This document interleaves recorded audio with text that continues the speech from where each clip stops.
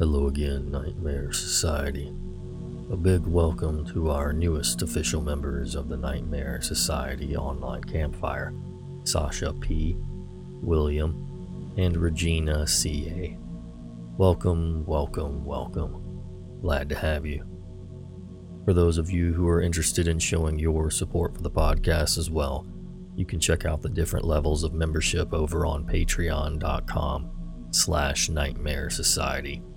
Membership is as low as $1 a month, up to $5 or more a month, where you unlock the coveted bonus episodes. Thanks to everyone over there for keeping the fire going.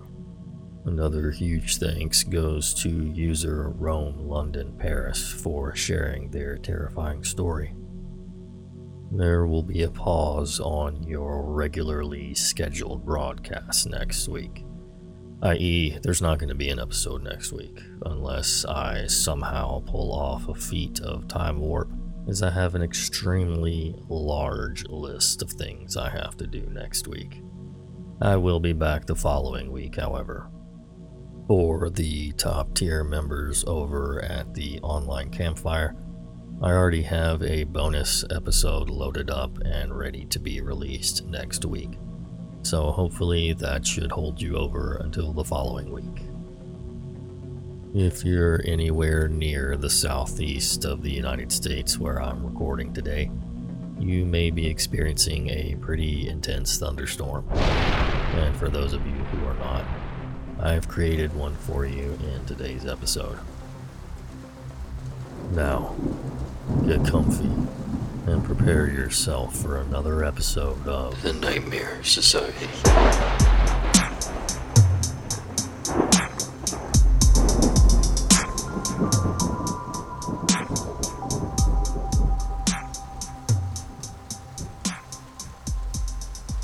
This was a long time ago, before cell phones were prevalent, and I was a mom in my early 30s who had just driven our kids to the pediatrician. The Macon, Georgia doctor's office was an hour away from our home, and I was just taking the two youngest of my three, then ages 1 and 3 years old, to our scheduled appointment.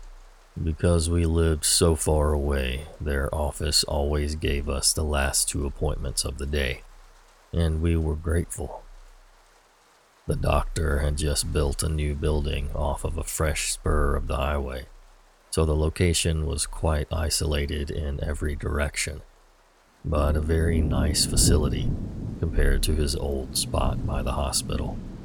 His new building was also pretty far back on the new lot, and my car, a black Jeep Cherokee we had owned for 2 years, was one of only 4 or 5 cars in the parking lot when we got there.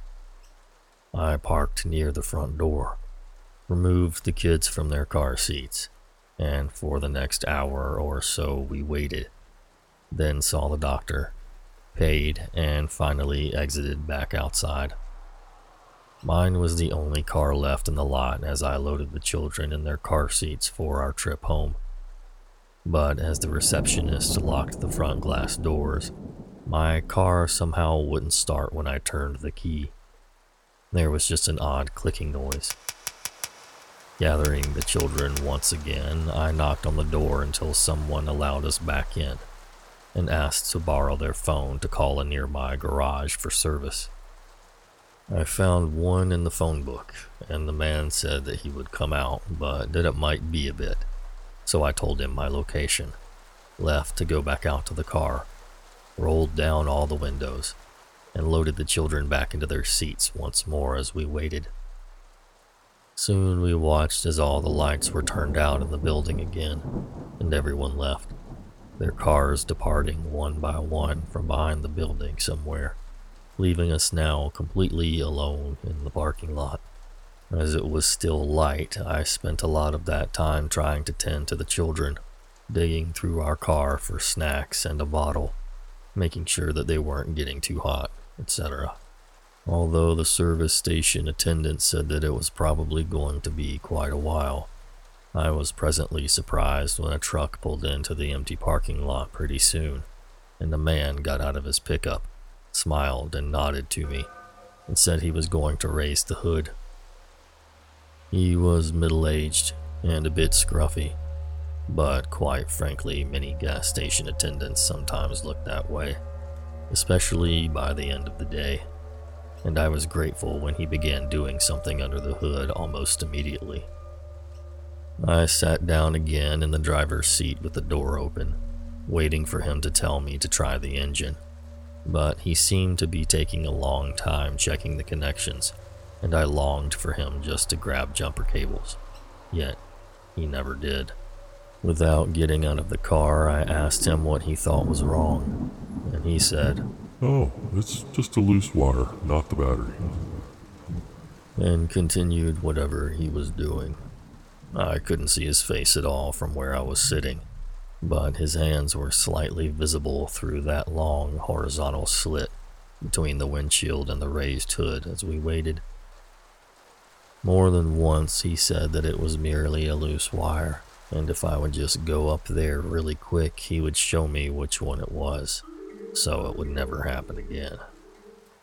I remember kind of smiling and shaking my head, saying that sadly there was no reason to show me anything, as I didn't know anything about cars.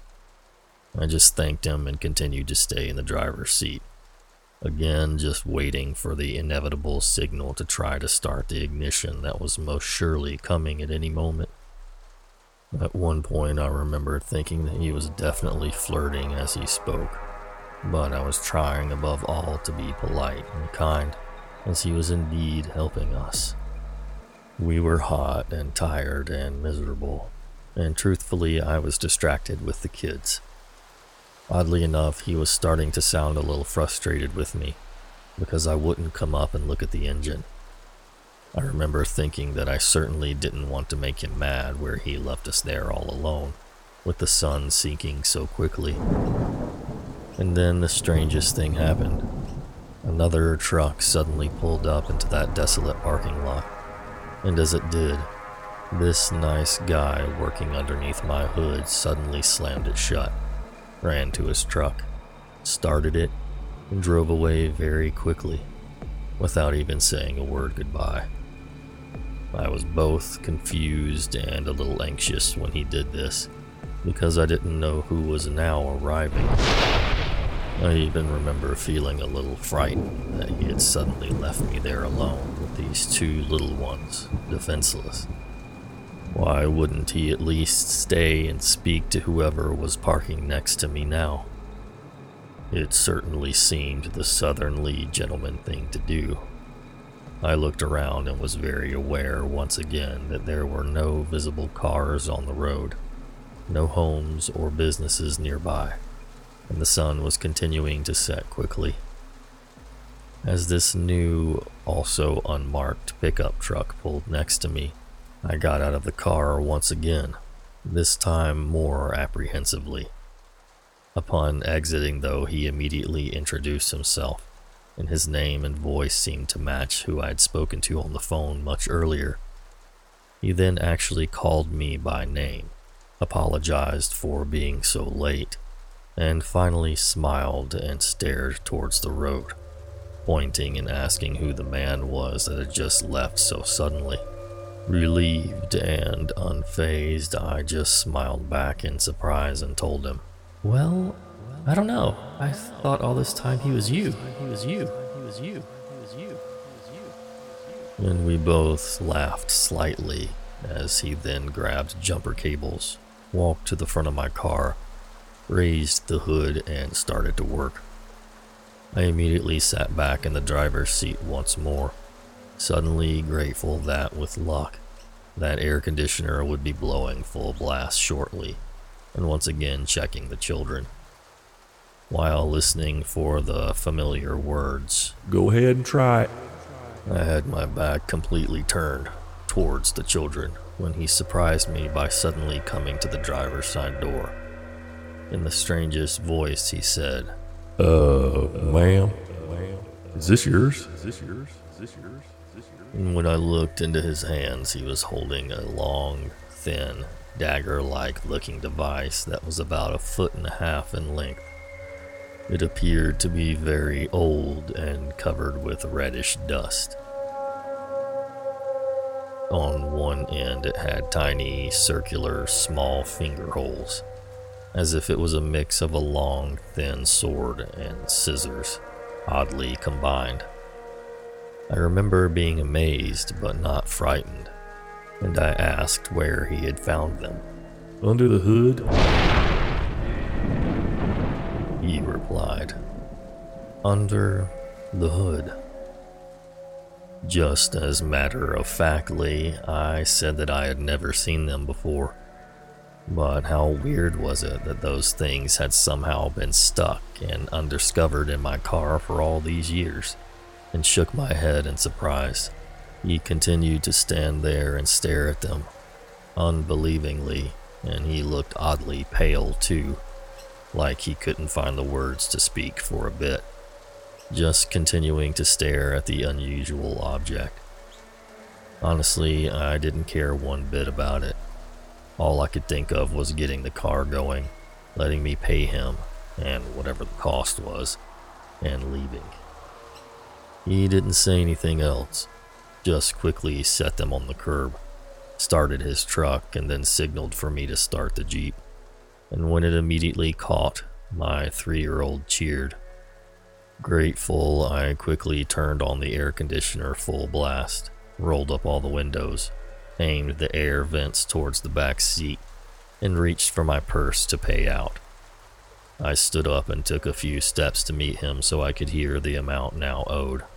With both of our vehicles running, he came back around to my driver's side, but instead of handing me the bill, he irritated me a bit by walking right past me and picking up that weird object once more. Ma'am, he said slowly. I want you to look at these one more time. And held them out for closer inspection. This time I moved a bit closer and actually really looked. In his hands, the item still appeared incredibly large, possessing an almost bayonet-looking quality, except for the strangely small 2 loops on one end. I had never seen anything like it, and told him so. As he held it, he spoke quietly and slowly to me, as if trying desperately to make me understand something that was somehow still going over my head. These weren't hidden somewhere in the engine, ma'am. They hadn't been there for very long at all, 'cause they were sitting right on top. They must have just been put there. I shook my head no and half smiled as I said, "But they're obviously very old and rusty." To which he pointed more closely and replied, Yeah, but you see how sharp they are? These look like they just been sharpened. And when I looked down, he was right.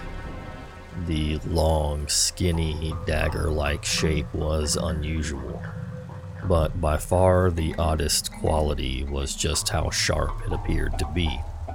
The edges at the tip where the rust had been removed were gleaming like silver. As I paid him, his final words to me were, Ma'am, I don't know what was about to happen here, but I'm really glad I pulled up when I did. He quietly thanked me when taking the payment, told me that I probably needed to call the police when I got home, and then asked me where I wanted the item. I didn't want to touch it, didn't want to take it at all, but I released the back window so he could place it inside. We both then left the lot together, him turning one way, me turning the other towards the small, winding highway that would lead me home, still an hour away. I did indeed contact the Macon police the moment we arrived home, and I got the children inside safely.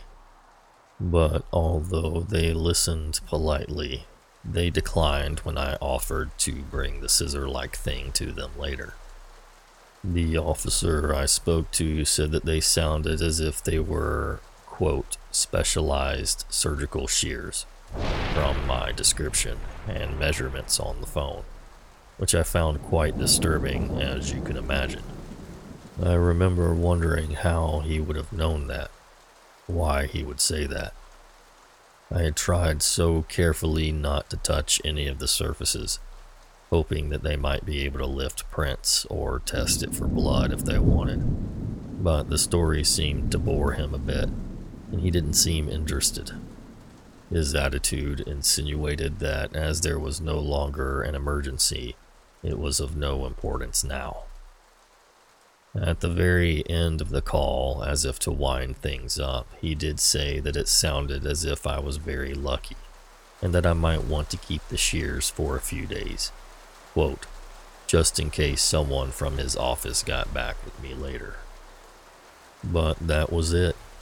I wrapped them carefully in newspaper and placed them in the brick storage unit behind our house, and there they remained for several more years, untouched, until we moved away and I finally, not wanting to bring them across several states, reluctantly threw them in the trash.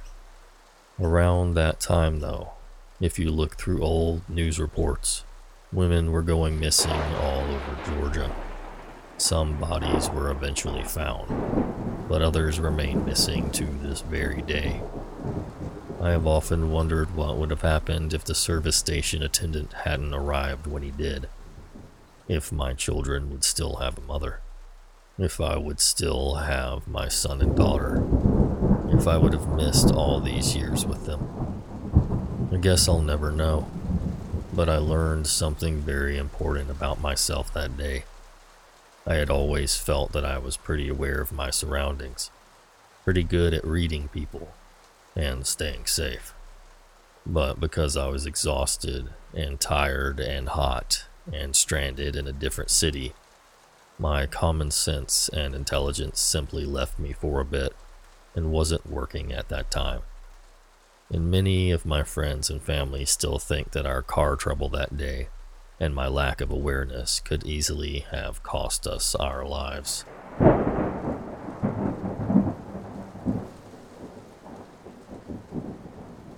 As I was going through the comments on this story, I ran across this one, which is pretty creepy. Caitlin says, when I read this, the first person that came to my mind was Gary Michael Hilton. He's now incarcerated and will never see the light of day again. But he traveled that area, and 1992 would have been his heyday. He actually didn't go to prison until 2008, but he traveled North Florida and parts of Georgia during probably the late 80s through the 2000s.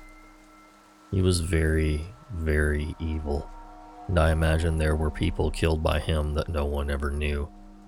I remember on one of those shows, like Unsolved Mysteries, a young woman was working late in her beauty shop, and she went missing. I think they later found out it was him. A school teacher in her 40s went missing in Florida, and not long after, a young girl in Georgia went missing on a hike, and that's what got him caught.